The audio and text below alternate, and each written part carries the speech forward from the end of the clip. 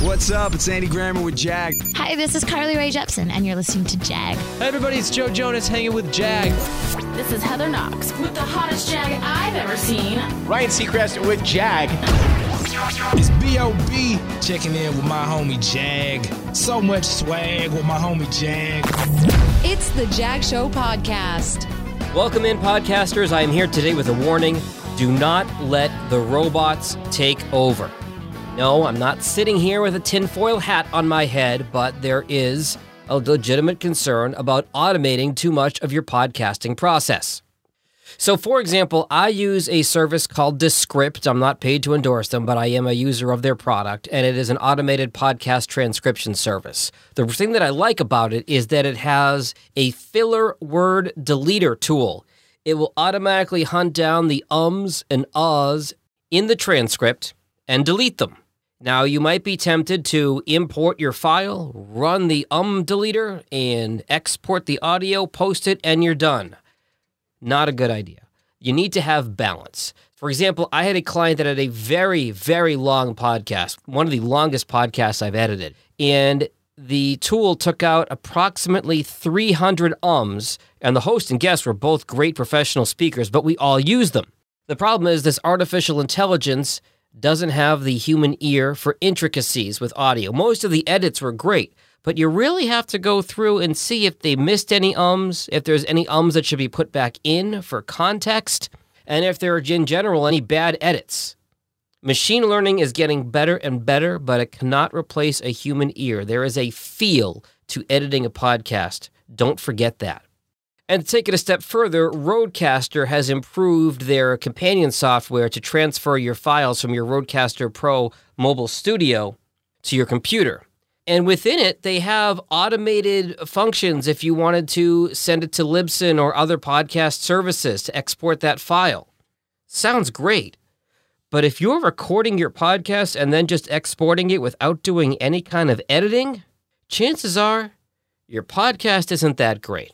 I'm not saying you've got to go through a detailed edit and take out every and and like and but at least do some basic cleaning up of the file. There are 1 million podcasts on Apple. 90,000 went up in the month of May. And according to one article referenced in the show notes, the amount of podcasts could double every year. Put the time and effort in your podcast to clean it up and make it stand out. There's a lot of garbage out there, and it's not hard to stand out above the crowd. Moral of the story, don't be afraid to use some of these tools, but as with everything, there's a balance. A couple other quick hits in podcast news this week. A new subscription service called Pod Hero. It's kind of a cool idea. You pay a monthly subscription fee. It's just $5.99 a month, and that money gets divvied up amongst the shows that you support. They claim to work with over 1 million plus podcasts from 30 plus countries. I love the idea, but it is possible to be too early in your innovation. With so many people struggling to make ends meet right now, if, for example, you've cut your cable and you're paying for Netflix and Hulu and HBO and whatever else, you don't want one more subscription to subscribe to. It would be great to donate money to these podcasts. And maybe in the coming years, as we figure out how to monetize the industry a little bit better, this could be a viable way to do it. And it seems like it's already more user-friendly than Patreon. But I think this idea, while a good idea, might be a little bit too early. It shouldn't surprise anybody that Zoom stock is absolutely through the roof right now, with everybody using Zoom and even using other things and calling them Zoom. It's kind of become the household term. Zoom stock way up in 2020. Still, don't use Zoom to record a podcast unless you have to. I won't get too technical here, but put it this way. Broadcast audio is 44.1. Zoom records at 32. Big difference. And finally, got a link to a blog post that kind of says what we already suspected. Podcasts can be a break from all that screen time on Zoom or wherever else. I know that when I spend a couple hours editing a podcast, especially if I forget to take breaks every once in a while, my eyes hurt from staring at the screen. Your eyes probably hurt if you stare at your screen having meetings all day. Podcasts can be a great break because you don't need your eyes. You can close your eyes. You can look around. You can give your peepers a rest and get lost in a podcast. I've started running, and I'm catching up on podcasts while I run in the morning. It can be a great break from all that screen time, which, as we all know, is not great for you. Coming up Tuesday on The Jag Show, I am so excited to be doing this interview. I'll try not to fangirl, I promise. Mistress Carrie, longtime DJ on WAAF, legendary rock station in Boston up until a few months ago.